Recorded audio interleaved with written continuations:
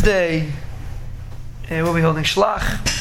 Shir 151, Rabbi Chananya ben Shradyan Oimer. Rabbi Chananya ben Shradyan says, Shnayim sheyoshvim ve'im beinei divrei Torah. So there's another memra, part of the same Mishnah, that two people that are sitting and between them is not divrei Torah. Hareza Moshav Leitzim.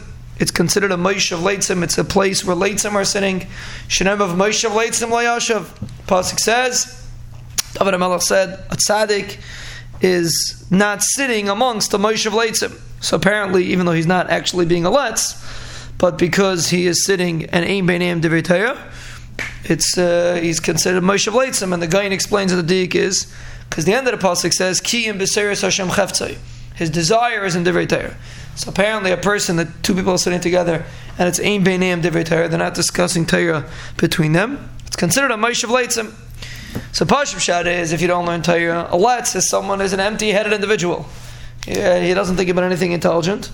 So Mela, he's not. Two people sitting together, behechach, it's a Moshav Leitzim if they're not learning.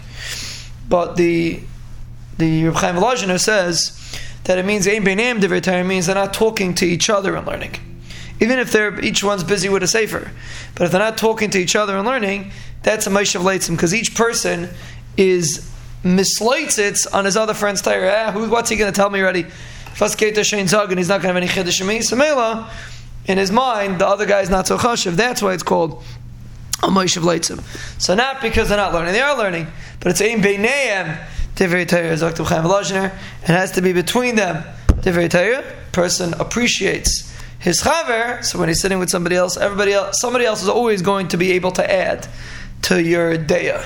There's always going to be something new to say, no matter how smart you are, and no matter how not smart he is. He's always going to have something that you didn't think of. So new haisafa, a new knech. And a person that doesn't realize that, right? What's the opposite of a latz? A chacham. Chazal say, Ezu chacham alaymin mikaladim. Alaymin mikaladim is someone that understands that every person has something smart to say, no matter how not smart he is. A latz is the opposite. He thinks nobody has anything smart to say. And a mela, two people that are sitting between each other, they're sitting and they don't have Beinei Divrei Torah, that's a Moshav Leitzim, even if they're learning Torah.